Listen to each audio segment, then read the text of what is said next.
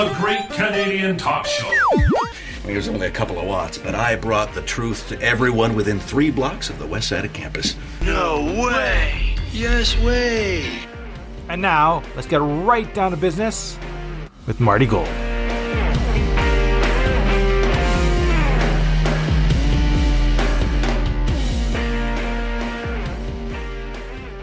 Welcome to the Great Canadian Talk Show podcast, episode 2 in season number 2. A bit of a different formatting today, as I am, over the course of the weekend, going to be in Saskatchewan at hosting a couple of events.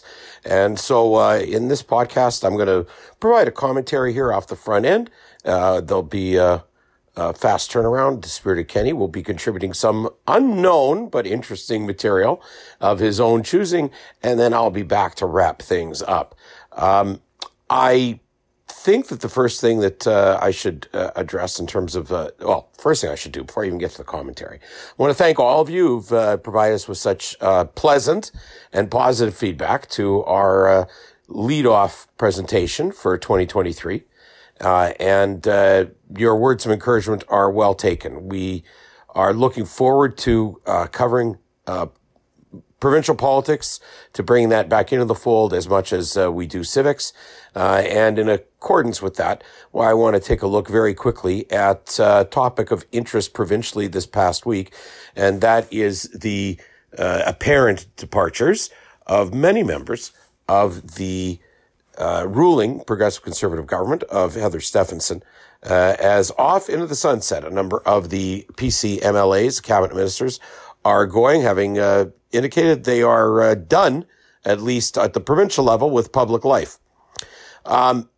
Among that list are a number, as I said, of long-standing MLAs and cabinet ministers. None of these people are, by any stretch of the imagination, political rookies.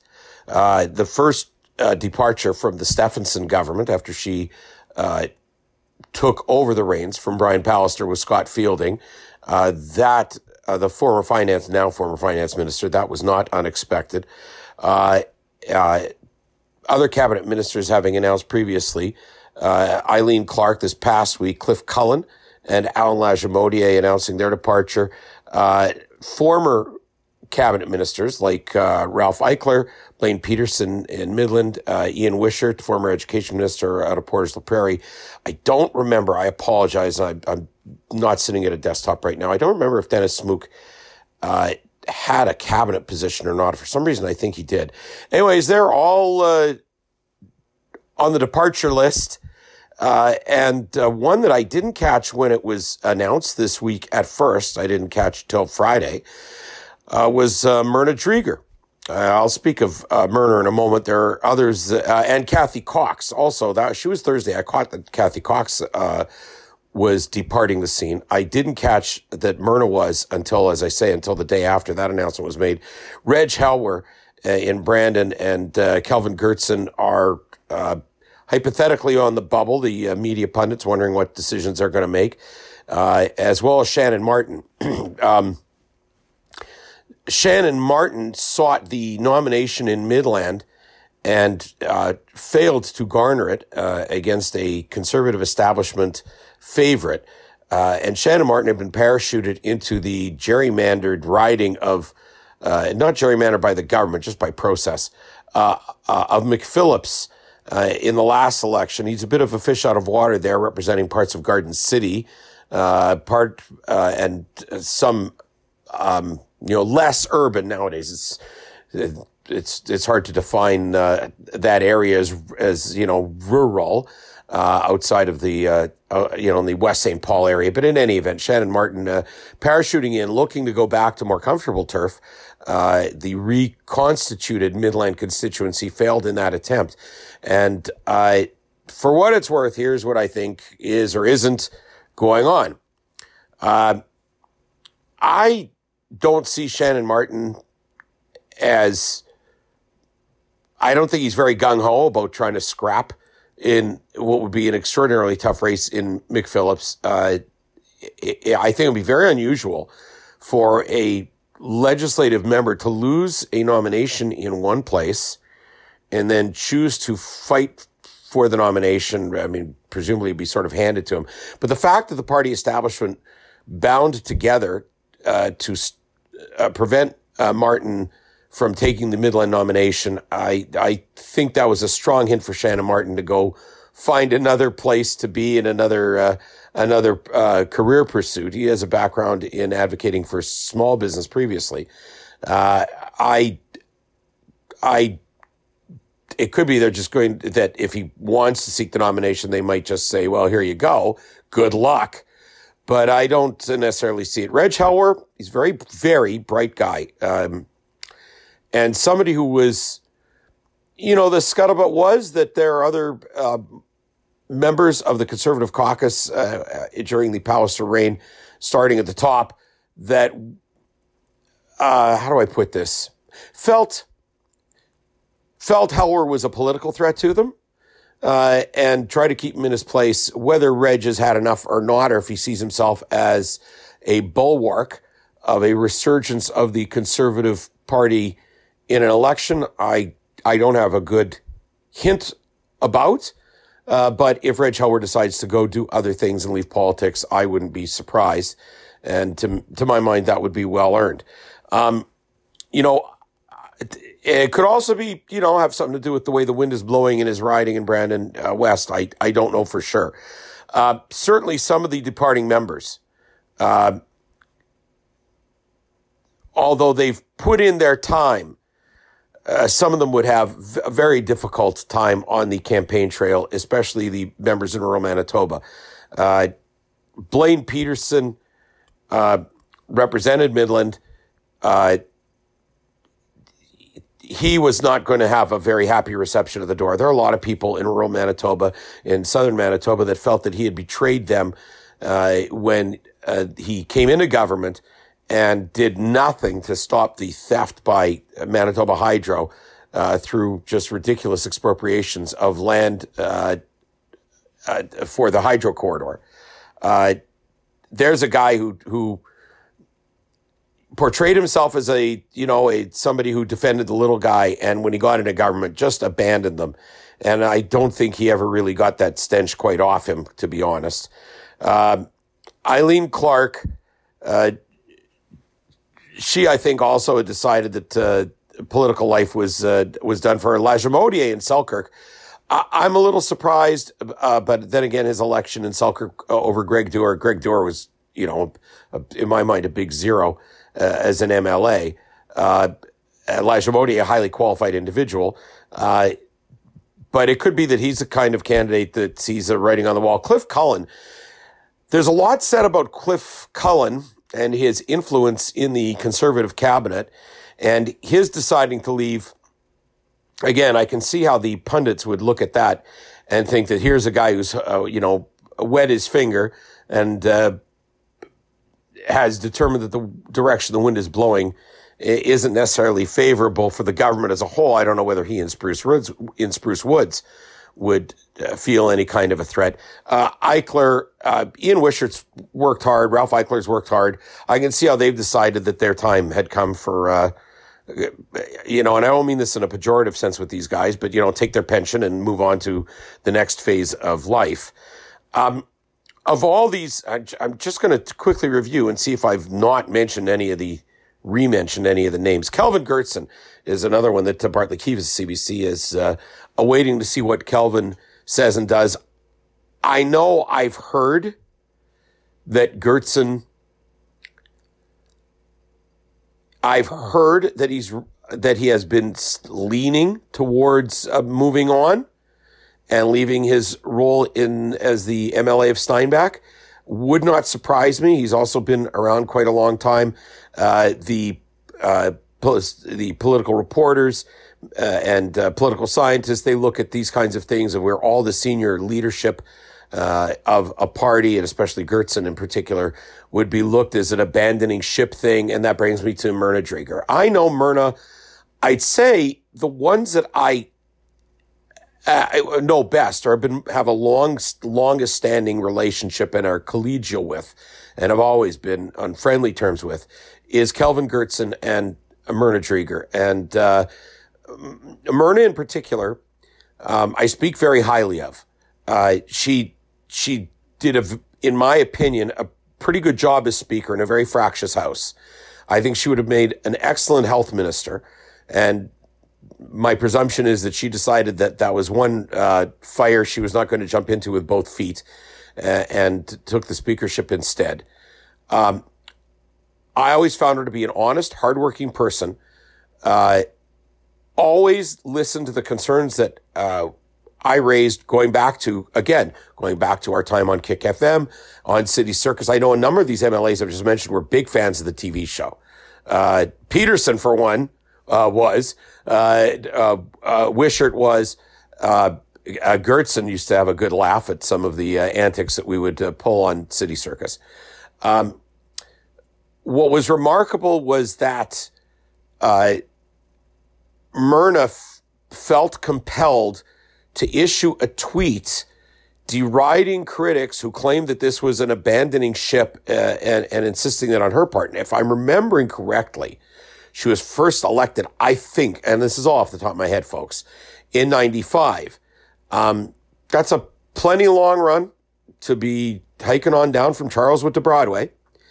And she was pretty animated.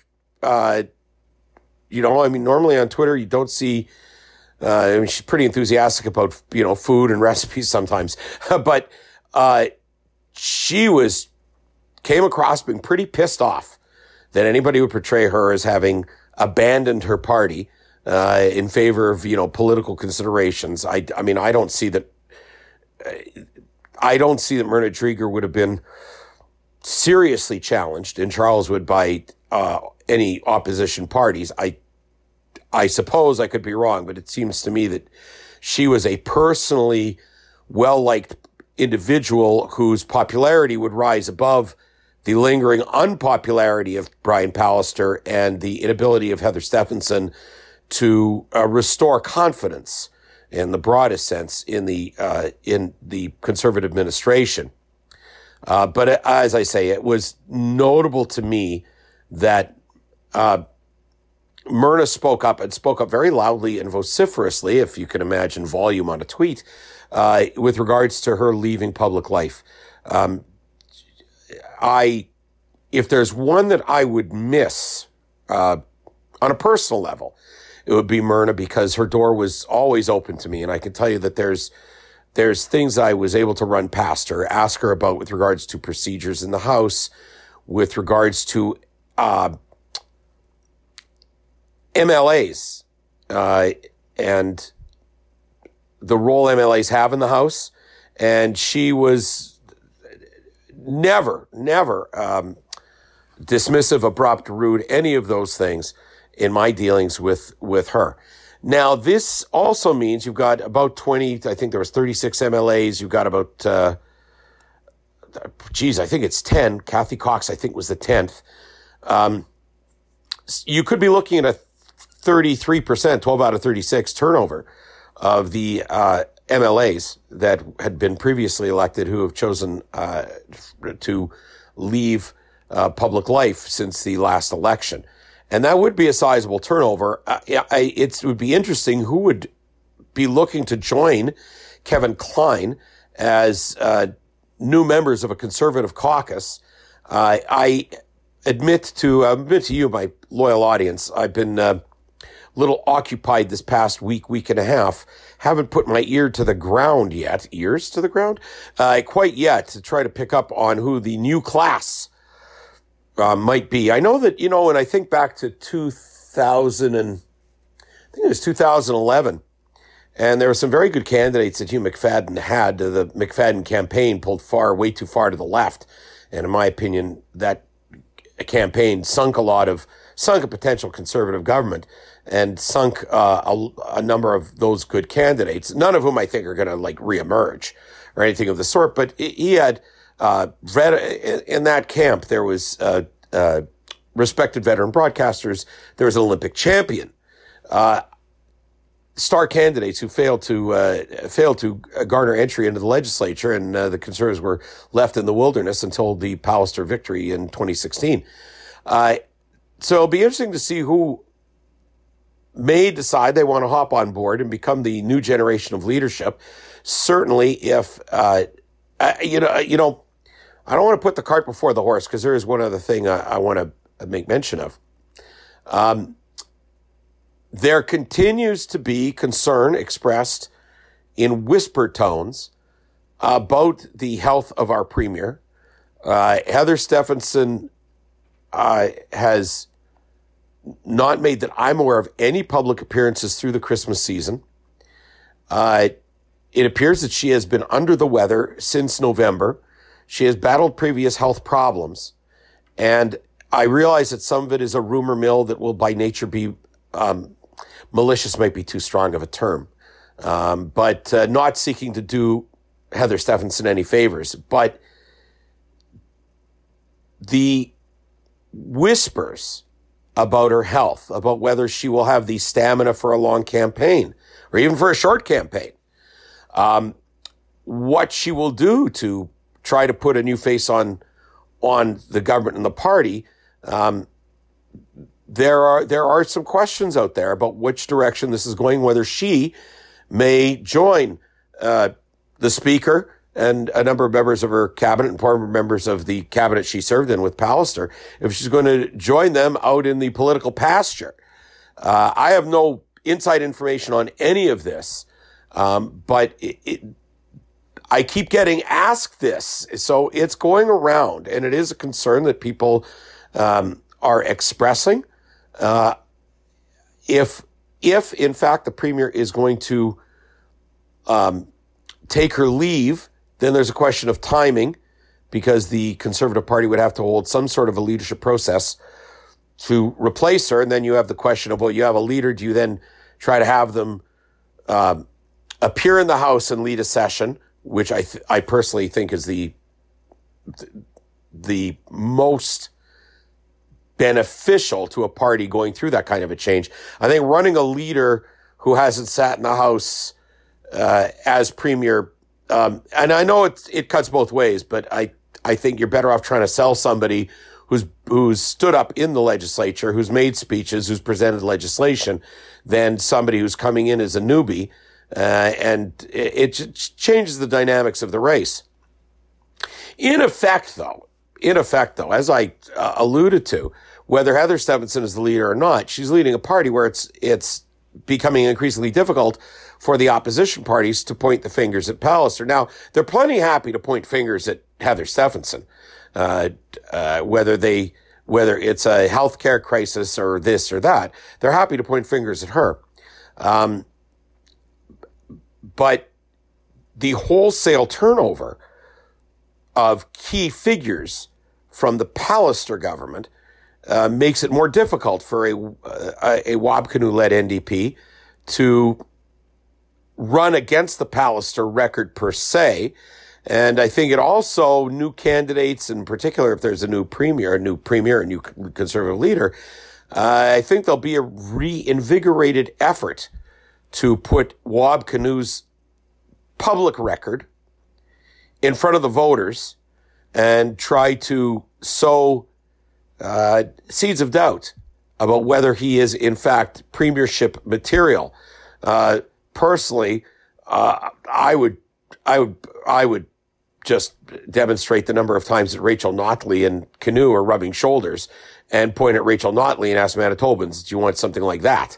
Then again, that's basically what they would be doing with Canoe anyways, is pointing a finger at him and saying, do you want something like that, in terms of his past record? And there's still in his past unresolved questions that he needs to address and should have addressed already and failed to do so, from his personal life, from his run-ins with the law, and in fact that there was another run-in at one point in Ontario that he had not disclosed, if I'm remembering this correctly, hadn't disclosed in his autobiography, which people thought was a convenient omission. In all this, I have not mentioned the Liberals and Dougald Lamont. They've got a tough road. For there to be a breakthrough, I don't know what kind of platform Lamont could bring forward that would inspire Manitobans to park their vote with the Liberals and bring them up to party status, or beyond that, to create a Carstairs environment where the languishing and deep third place party remarkably emerges with widespread support and becomes the official opposition. I was around in the Carstairs era. There was a very exceptional set of circumstances with a leader who was an exceptional figure at the time. With the kind of leaders who were being presented in Manitoba, with the Pauley government collapsing, Carstairs, she almost pulled off something until she self-destructed. I don't see the same kind of circumstance falling together for Dew with Lamont. In fact, if the Liberals continue to languish with 3 seats, and this without considering whether they could lose one. I suppose there's one other question I've had. Again, I've had no discussion with anybody about this. And that's whether John Gerard is going to call it a day at the same time as all these conservative colleagues have done so. John's been in the legislature. I have to remember what he was like, but it's nigh on 20 years now. And I am wondering whether he's going to decide that it's time to enjoy bird watching with his wife and retirement or not. But if the Liberals, if they don't have a breakthrough, I don't know what's going to become of the Liberal Party in Manitoba, aside from being a very very minor league farm team, a development league for the federal Liberals. And in my opinion, the federal Liberals continue to be an albatross, a giant horseshoe around the neck of the Manitoba Liberal Party, which just skews so far to the left. If only a Liberal Party was a Liberal Party like they used to be, and maybe actually have some policy that appeals to small business, to entrepreneurs, and wasn't just a different woke version of what people hear coming out of the NDP opposition. It makes you wonder whether there's a way for a Liberal Party to chisel some votes away from the Conservatives. But even if they do so, they'd have to identify ridings where they would have a chance of a breakthrough. I don't know what the Liberal strategists are. I'm not saying that they aren't bright people. I know that the NDP's got a particularly highly regarded strategists who are planning a path to victory for Wab Kinew. I think they're planning a path to victory for Wab Kinew. I don't know where the Liberal Party stands, but as long as Manitoba is a 2-horse race, it makes it easier for the Conservatives to go, well, you may not be happy with us, but you really want more of this. And if an election pivots on the question of, do you want somebody like Nathani Fontaine as Justice Minister? Do you want somebody like Tom Lindsay as a Labor Minister? The NDP caucus is in itself has a bit of a split in it, and some of them are identified by voters as being way too close to Marxism for the comfort of taxpayers. So I personally would. Oh, one other thing while we're at it, I guess. What Green Party? There, I said it. You see, watch how much ink and airtime the Green Party gets from the media, while again failing to even come close to any never mind first place finishes, second place finishes. I'd prefer to see more competitive races, I admit, but I just don't see that the political leadership, the class political leadership, holds a lot of appeal for Manitobans. Nonetheless, those that have served, as Kevin Klein pointed out in a video that he put up with regards to this, they've served loyally. They have some of them were very good cabinet ministers. Let's not all of them. I don't want to go too far, but some of them were very good at what they were assigned to do. In the early years of the Pallister administration. And as I said, when it comes to Myrna, Myrna had, I'll close with this. Myrna had, the open house for Christmas that the legislature traditionally had. Myrna had a nice seat in the speaker's office, lots of room. The best spread by far. And there was some great food all throughout the building. But boy, going in her office, you're booking an appointment. You're going to be there for a good 20 minutes, checking out all the smoked meats and the dainties and everything else. And on a personal level, I certainly wish her well. She always treated, not just myself, but the interns from Kick FM that would contact her to appear on our program. Always had lots of time for us. And she was a heck of a good guest on radio. I'll tell you that. And that's somebody that I will look at, among the MLAs I've known over the last half century. It is about a half century I've known MLAs. Oh my God.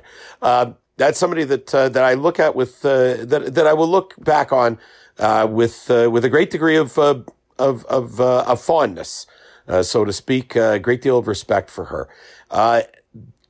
We're going to just quickly go to a break. Kenny, I'm throwing it to you. You'll hear from Kenny, and then I'll be back to wrap things up on this edition of the Great Canadian Talk Show podcast. Oh, won't somebody please think of the children? So I was going to talk about how awesome the Green Party is, but I guess we'll move on from that one. I saw that some people were stuck in Mexico. Some people from Winnipeg were stuck in Mexico, and it's a big tragedy because Mexico has ascended into anarchy. Winnipegger Scott Nairneck rang in the new year with his family in Mazatlan, Mexico. The family of 5 one last trip together before the oldest began university. Oh, that's so sweet. Listen, being stuck in Mexico in January isn't a problem. Getting stuck on Winnipeg Transit after dark, that's a serious problem. Unless you got ninja stars. But the real story I want to talk about is the city of Winnipeg is looking to reduce their speed limit to 40 kilometers per hour on residential streets, which is a silly idea because you can't get up to 40 kilometers an hour on the streets of Winnipeg anyway. There's always a stop sign 100 feet away, or there's huge potholes, or there's other people driving. But let's compare and contrast the CTV story and the global news story. We'll do alphabetical first, so CTV, let's do it. The headline is, City looks to move forward with pilot project to lower residential speed limits, and this is by Jeff Keel. Drivers could soon have to slow down in Winnipeg for 4 neighborhoods. The city is planning on moving ahead with a pilot project to lower the default speed limit in selected areas. Borkvale resident Billy Johnstone says people sometimes drive too fast in his neighborhood, tucked between Portage Avenue and the Assiniboine River. Listen, if people are breaking the speed limit is the problem, then lowering the speed limit isn't going to change their behavior. It's going to change the behavior of everyone else around them. All the law-abiding people, the people that live in that neighborhood, they're going to have to slow down. Not the people that are breaking the law or speeding. There needs to be another solution to this problem. But back to the story. They go by quick and upsets a number of residents who have been here for quite a while. It takes so little to upset people nowadays. I mean, I would have figured this guy would have been in their 40s, 50s, homeowner in Winnipeg. But it sounds like, this guy's just fresh out of college, worried about people driving up and down the street. The speeds will be lowered to 40 kilometers an hour in Richmond West and Worthington neighborhoods. The areas, 2 newly constructed and 2 older ones, were chosen to get data on various neighborhoods layouts so the city can make recommendations for citywide residential speed limits down the road. Great pun. That's like something worthy of the sun. Now, Councillor Janice Lukes, chair of the City Public Works Committee, said, we're looking at traffic calming in neighborhoods and we've seen a huge desire, I'll call it a public outcry.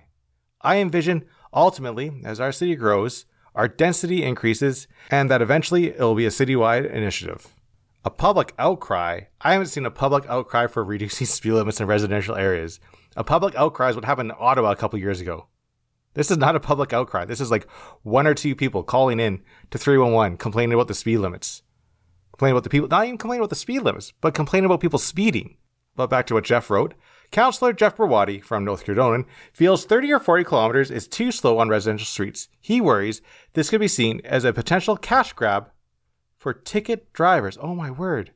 They're trying to slow down speed limits so that they can make bigger tickets. You can't legislate common sense. Brawadi says 50 kilometers an hour under perfect conditions on these streets is appropriate, but again, you have to slow right down when it's not safe to travel at these speeds, and that's already the current law. Yeah, that makes a lot of sense. Jeff Brody, hey, nice job. The pilot project is expected to cost around $400,000, including the cost to install new speed limit signs. That's $400,000 to change some signs. It's pretty neat. Pretty neat indeed. I'm sure they're green. Not literally, of course. Now, this is where the fun begins. We're already having fun, but this is where more fun begins. Let's switch over to the Global News article written by Rosanna Hempel. I hope I said that right. Winnipeg, an outlier among major Canadian cities that have reduced residential speed limits. You can feel the shame already raining down upon us. If it was spring, I'd say, get your raincoat. We got a shame party to go to. My word, but let's get into it. Maybe I'm wrong. Maybe I'm just reading too much into it. People in other major cities across the country are already driving slower in their neighborhoods as Winnipeg considers a pilot project to reduce residential speed limits on its own. Okay, that's interesting. In respect to Winnipeg remains a outlier, Ahmed Shalbaya of the University of Manitoba said, wow, so this is kind of a cool story. We're getting the University of Manitoba feel to it. It's not talking to the residents in the area, so it's kind of a different story. Let's see what they have to say. Most other jurisdictions in North America have a default speed limit in residential areas of, 40 kilometers an hour or 25 miles per hour, which is the same thing. Well, thanks, Professor. We are at 50, the professor said, as he talked to CJOB. The start reducing speed limit gives everyone more time to react.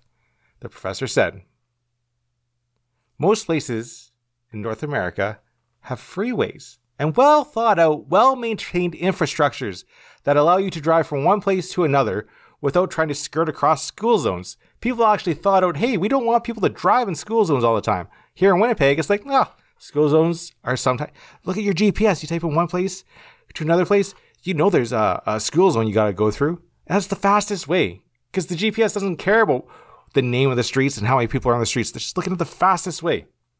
The city is built by, I don't know what you say. If I said incompetent, it would be a slight to incompetent people. But the city is planned out so poorly. But moving on back to this story. The issue is vehicles are becoming much larger right now on the road. Taller, larger blind spots, the professor said. Also, vehicles are more powerful than they have ever used to be. What does he think people are driving? That they're just like, while you're driving your vehicle, it's just getting bigger and bigger as momentum increases. It's not vehicles stay the same size. We're not all driving buses down residential streets. This is a little bit, now, blind spots, yeah. Blind spots are only a problem if you're backing up. But who's backing up going 40 in school zones? No one is. This is a ridiculous statement. This guy, does he even drive in Winnipeg? I don't know. People aren't driving backwards. People are driving forwards. This is a ridiculous statement. All right, back to the article. One of Canada's top 10 largest population centers, Winnipeg, is the only one that either hasn't already explored a pilot project, made plans to lower residential speed limits, or have already lowered the speed limits. Oh, see, you feel that shame. Every other city in Canada has already lowered the speed limits, or they're looking, we must be awful people. It means that we don't care about pedestrians. We don't care about kids going to school. Now get this, because I've read the article before I presented this. This is the sixth article. This is the sixth paragraph in this story. And there's 13 paragraphs, so there's 7 paragraphs left. Guess how many times they mention Winnipeg in this story after this paragraph? Yeah, that's right. 0.0. So a story titled about Winnipeg only has 45% content in Winnipeg. Everything else is about Calgary. It's about Waterloo. It's about what other cities are doing and the trials and tribulations that. Nothing about Winnipeg. Global News. Nothing about Winnipeg. But the last line is this. No matter which city you live in, the hope is the same. Keeping people safe by slowing them down. I thought we were trying to keep the pedestrians safe by slowing the drivers down, not slowing the people down to keep them safe from themselves. This is the silliest thing that I've ever read. We're trying to keep people safe by slowing them down. We're slowing down the people going to school. The kids are going to be slower. No, that's dumb. So the CTV story, it says there's a public outcry in Winnipeg that we need to slow these things down. The Global News' story, that's not about Winnipeg, it's about other cities and a little bit about Winnipeg, is that everyone else is moving forward by slowing things down. Jeff Brewer is the only one speaking the truth, saying that, yeah, we're trying to increase ticket prices. We're trying to increase the money we make from tickets by increasing how fast you're going. We're not trying to slow people down. We're not actually trying to do things that make residential areas safer for the people living in it. No, we still want those people to drive down there. We just want the speed limit to be lowered so they have to pay more fines. Well, that'll do. The Great Canadian Talk Show is brought to you by The Hive Hair Company. From classic to funky, the styles of your life are at The Hive, in the heart of the Osborne Village at 175 Osborne. Call 452-4483 or online, thehivehaircompany.com. And back to wrap things up on this edition of the podcast. I'll start with this. Your support is going to be absolutely crucial to being able to provide fulsome, independent current affairs coverage and election coverage. And I mention that because I need to get an early start on this, and we need to get a head start on this. And so for those of you that are loyal listeners, please do me and do Kenny a favor and share these podcasts, share your favorite episodes, with others who take an interest in journalism. I generally, for somebody that lived and died by the content of the evening newscasts, the local evening newscasts, supper time casts, they're almost uniformly unwatchable. This week, I think it was on Thursday, Janet Stewart, who seems to make less mistakes than she used to, she cheerfully introduced a brand new segment they are going to be bringing us this year, like This Week in Brandon.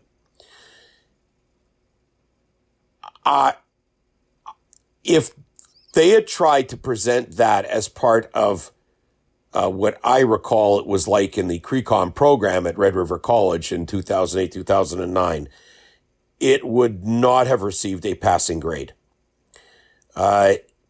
Instead of having a correspondent in Brandon who's vivid, who's passionate, who's articulate, who can engage in a conversation, they basically had a scripted interview that was, it's not even a scripted interview because you're not really interviewing the other person. You're just giving them setup lines, right? Oh, whatever they were talking about, the Royal Fair and this and that, and, which, by the way, wasn't something they were talking about necessarily, but you get the idea. And horrible. Tell us more. And this person, and I actually don't know if she's a CBC reporter or just somebody from the community in Brandon. I got the impression it was a Brandon reporter or stringer or something. That does not meet the standards of a national broadcaster or a major regional broadcaster. It would barely cut the mustard at Shaw TV. That's how craptacular it was. And let me tell you, the other newscasts, not very good. The reporting is through a particular kind of lens. You can imagine what kind of a lens it tends to be. There's very little investigative reporting going on. CBC does some, but they've got the budget for it. We need more news coverage, not less. We need more news commentary, public affairs commentary, not less. That is the niche in the marketplace that we have provided at different points since 2006 here in Winnipeg. And it could be very labor intensive, and we're willing to put in the work, but we need your support. And to build that support, we need to grow our audience, to grow our people that listen, people that provide us feedback, people that say, hey, you should cover our story. Or we want you to bring this issue or these questions up at City Hall. And so I'm asking you, regular listeners, that's right, you. And you and you and you, stop and think, who can I send these podcasts to? And just 10. Pick out 10 friends and go, I think you should listen to this. You'll find this interesting. You'll find this provocative. You'll find this something you actually hate. Go ahead. Send to people that hate it. But this has to be a real grassroots effort because we're not working with any, just like Kick FM. There's no promotion budget here. And come to think of it, just like Shaw TV, there's no promotion budget here. And so I want to get an early start on that. And if you are so inclined and have anything left over that you didn't disburse during your Christmas festivities, you'll see in the episode description that you can make donations and contributions towards these podcasts. And our intention is absolutely, for the civic election, I'd wanted to revive City Circus, and we've just, like in the last couple of days, this subject has come up again. We want to try to put together a well-rounded roster of current affairs offerings, both in terms of audio, video, commentaries, and news coverage. And it can be very time-consuming. And to do something like that, we need to have a good, stable financial base. There's nothing fancy here. There's no fancy fundraising that goes on. This is very much a grassroots effort. And those of you that are so inclined, that have been enjoying our coverage of the civic election and our episodes since, where we reviewed the best podcast of the year, newsmaker of the year, please take the time.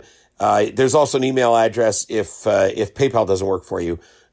There's other ways that we can arrange to receive your contribution and put it to good use, paying the expenses that come up in doing this kind of work. And as I indicated with the civic election, I don't know how much more time, how many more years I can engage in this practice that was really taught to me by Nick Turnett, by Yoram Hamizrahi, by Wade Williams, by activists of the 1980s and 1990s. And your support will ensure that I'm able to dedicate myself to this cause and to bringing forward stories that Winnipeg needs to hear. Par exemple, I know that there are individuals that are surprised that I keep going back to the well, that Kenny and I keep going back to the well when it comes to the subject of who shoulders blame for the state of our city. Machetes on buses, people establishing residency in bus shacks. And I keep pointing the finger back at the guy who was in the mayor's chair, Brian Bowman. And Brian Bowman was such an inept mayor. He has put this city so far into the jackpot that a business that received a Mayor's Biz Award in 2019 ended up going out of business in terms of retail, leaving Corridon Avenue. And besides the escalating costs, Radiance Gifts was pushed into revoking their membership in the Corridon Avenue Club because of shoplifting. And Lisa Shaden, who was the owner of the store, that has now been transferred into a warehouse, so it's not the same as being able to go and shop. You can fill orders online, et cetera, et cetera. As she says, we're still a local business. That's a perspective that's difficult for people to understand. We're still contributing to our community. What kind of contributions did she make to the community? Well, in 2019, Robert Young wrote a lovely little story about Lisa, was the Corridon area nominee for the Biz Award. From 1995, they provided all sorts of spiritual healing and earth wisdom traditions. Okay, so it's what in previous incarnations we would have called an airy-fairy kind of store, but it has a place certainly in Winnipeg and in this marketplace. She contributed to the CEO Sleepout, Change for the Better, the Never Alone Foundation, the I Am Love Project to make Corridon and the city a better place for all, and supports local suppliers and artisans as Western Canada's largest metaphysical headquarters and crystal supplier. They produced 100 events and workshops through the year closed because of, among other things, security and shoplifting. Do we want to see the city turn into Portland or San Francisco? Brian Bowman didn't give two shits. I'm going to repeat myself. He didn't give two shits. Brian Bowman, who, as I understand it, never had any experience in business whatsoever. None. I remember when he ran for mayor, he tried to claim he was a small businessman because he had he was a law practice at Portage and Main. That'll be the day that anyone can define a lawyer at Portage and Main as a small business. But Brian Bowman did. He giveth the words with the one hand, and with the other hand, he failed to show leadership when it came to the crime and degeneracy that has made people fearful of taking buses for fear of machetes, bear sprays, having phones swiped out of their hands. And has created a situation where I'll give you one example. In St. Boniface, find not just a store, find a place that's open that doesn't have security now. Scotiabank, security. Shoppers Drug Mart, security.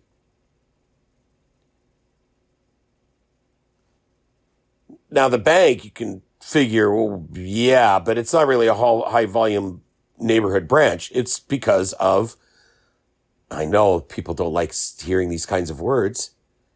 It's because of, I'm going to be kind here, people who fall through the cracks, people who are aimless and lost, people who need help. Unfortunately, they were helping themselves to just walking into the bank and causing disturbances. And to be fair, my understanding is that this has been vastly reduced by the presence of security, just the presence, the visible presence. Whether this has affected the shoplifting problem at the shoppers, I don't know. And I told a story, I think it was on this series of podcasts, but certainly in the past, about the 7-Eleven at, is it Stella and Salter, that when they first opened, about a year after they opened, and I was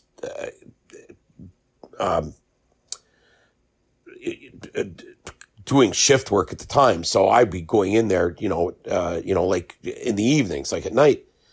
And the clerks at night were very free in discussing the level of shoplifting in that store. This a few years ago, that was approaching $5,000 a month. How does stores stay open when they're losing that much? Or, as Lisa put it, shrinkage. The technical term for losing inventory because it isn't paid for and it walks out the door courtesy of a thief. The significant cost that sort of drove us to this was actually shrinkage, the shoplifting. So that made the decision more palatable. And yes, part of this is the courts and the revolving door and other factors where you have this disorder that is allowed to spread. Do we want to become Portland? Do we want to become San Francisco? Do we want to become Vancouver? We're well on the way to that. And I know that we're still owed an interview with Mayor Gillingham. When I say owed, there was a commitment made during the campaign, and we just haven't pulled the trigger on that yet. But I'm expecting that in the near future I will. And what the city can do to provide confidence to retailers that they can open their stores, and that the city will do its utmost to restore public order, to push the province, whoever is the government of the day, to ensure that there are meaningful consequences for people. Do we want a city with no retailers left? Never mind how high prices are going to continue to drive retailers and restaurants out of business. We know that that's coming. But this is an area where the city needs to come up with a game plan. It's when a neighborhood loses especially a business been around for 25 years. Just look at Osborne Village for an example of things that go sideways. As a matter of fact, I'll give you an example from Osborne Village. There's a jewelry store that was located on River, and they relocated instead to Osborne, kitty corner where the zoo was, across the street from City FM now. And the biggest reason why they moved from their River Avenue location was shoplifting and crime. Break-ins, attempted break-ins. I think they had 4 break-ins. These things have to be mitigated by public officials and by public safety officials, because otherwise, good luck getting insurance. Good luck getting insurance you can afford. And then guess what? There's no business there. And there's no business, there's no jobs. There's no economic activity. It contributes to the decline of neighborhoods, like, for instance, Osborne Village, which has suffered a precipitous decline. And it's like a ghost town now. I know, compared to the good old days. Well, one of the things that helped kill it was taking bus service away from the heart of the village up Osborne, and thinking people were going to get off at the Osborne station, risk getting mugged or sexually assaulted, and walk the 2 or 3 blocks until they get to something, a place where they want it to be in terms of shopping. Most people aren't going to get off the Osborne station and go wandering in a Dollarama, right? The corner. If they're going to go shopping, they want to go to where the shops are, where there's the density.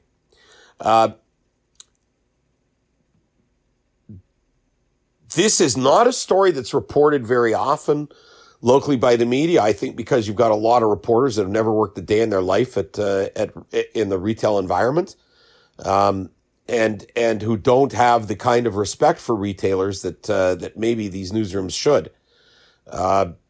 Because when you're forever braying about the evils of capitalism on your Twitter account, then you're not very inclined to be too concerned with those capitalists trying to, eke out a living as a small business. But again, I look at this where, on the one hand, Brian Bowman could hand out an award, and on the other hand, turn a blind eye to the concerns that the retailers had about violence and theft. Shoplifting was a term that was used to be, it meant somebody who would boost something, right? And try to conceal it, right? They're shoving stakes down their pants like they're Randy Savage, whatever. Now it's outright theft, because there are people that look at the liquor marts. That wasn't shoplifting. That was theft. They just walk right out. They're not trying to hide the bottles. I mean, they're putting them in a backpack because it's easier to carry.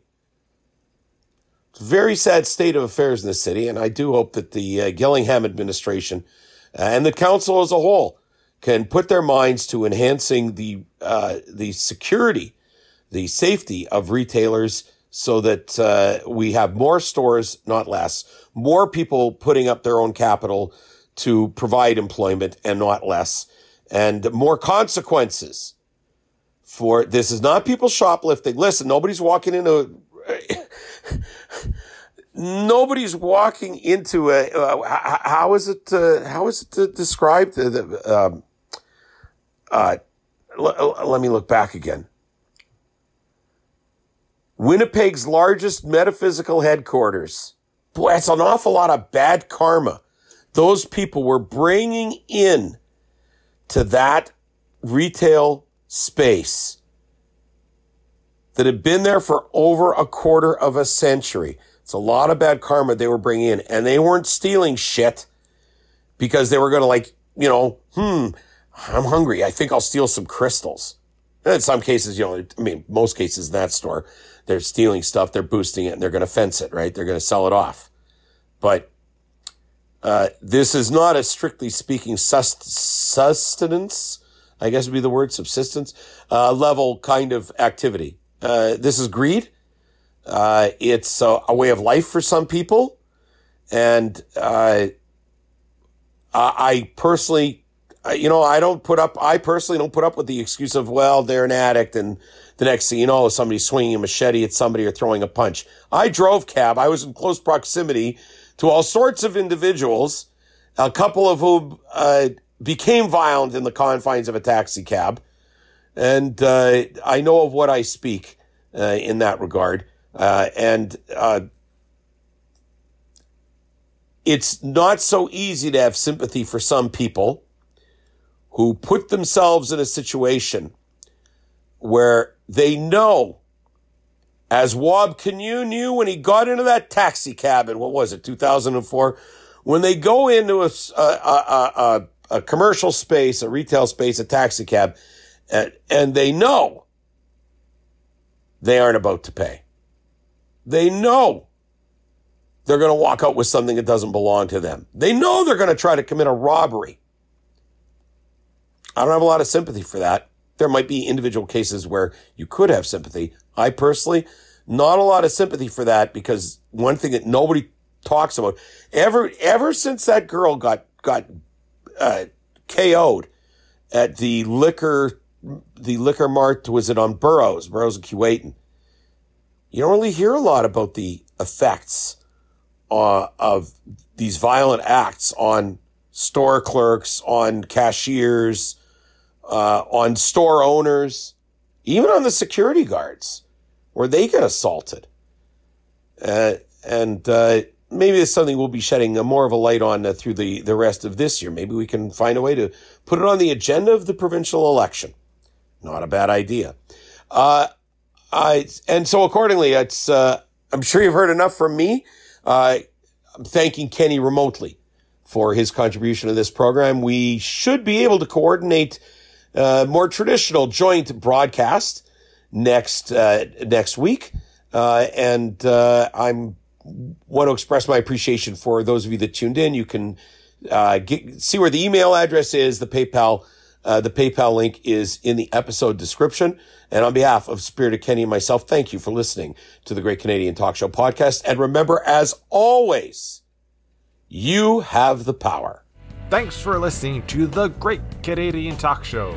If you want to email Marty, send it to tgcts1@gmail.com or follow him on Twitter @tgcts.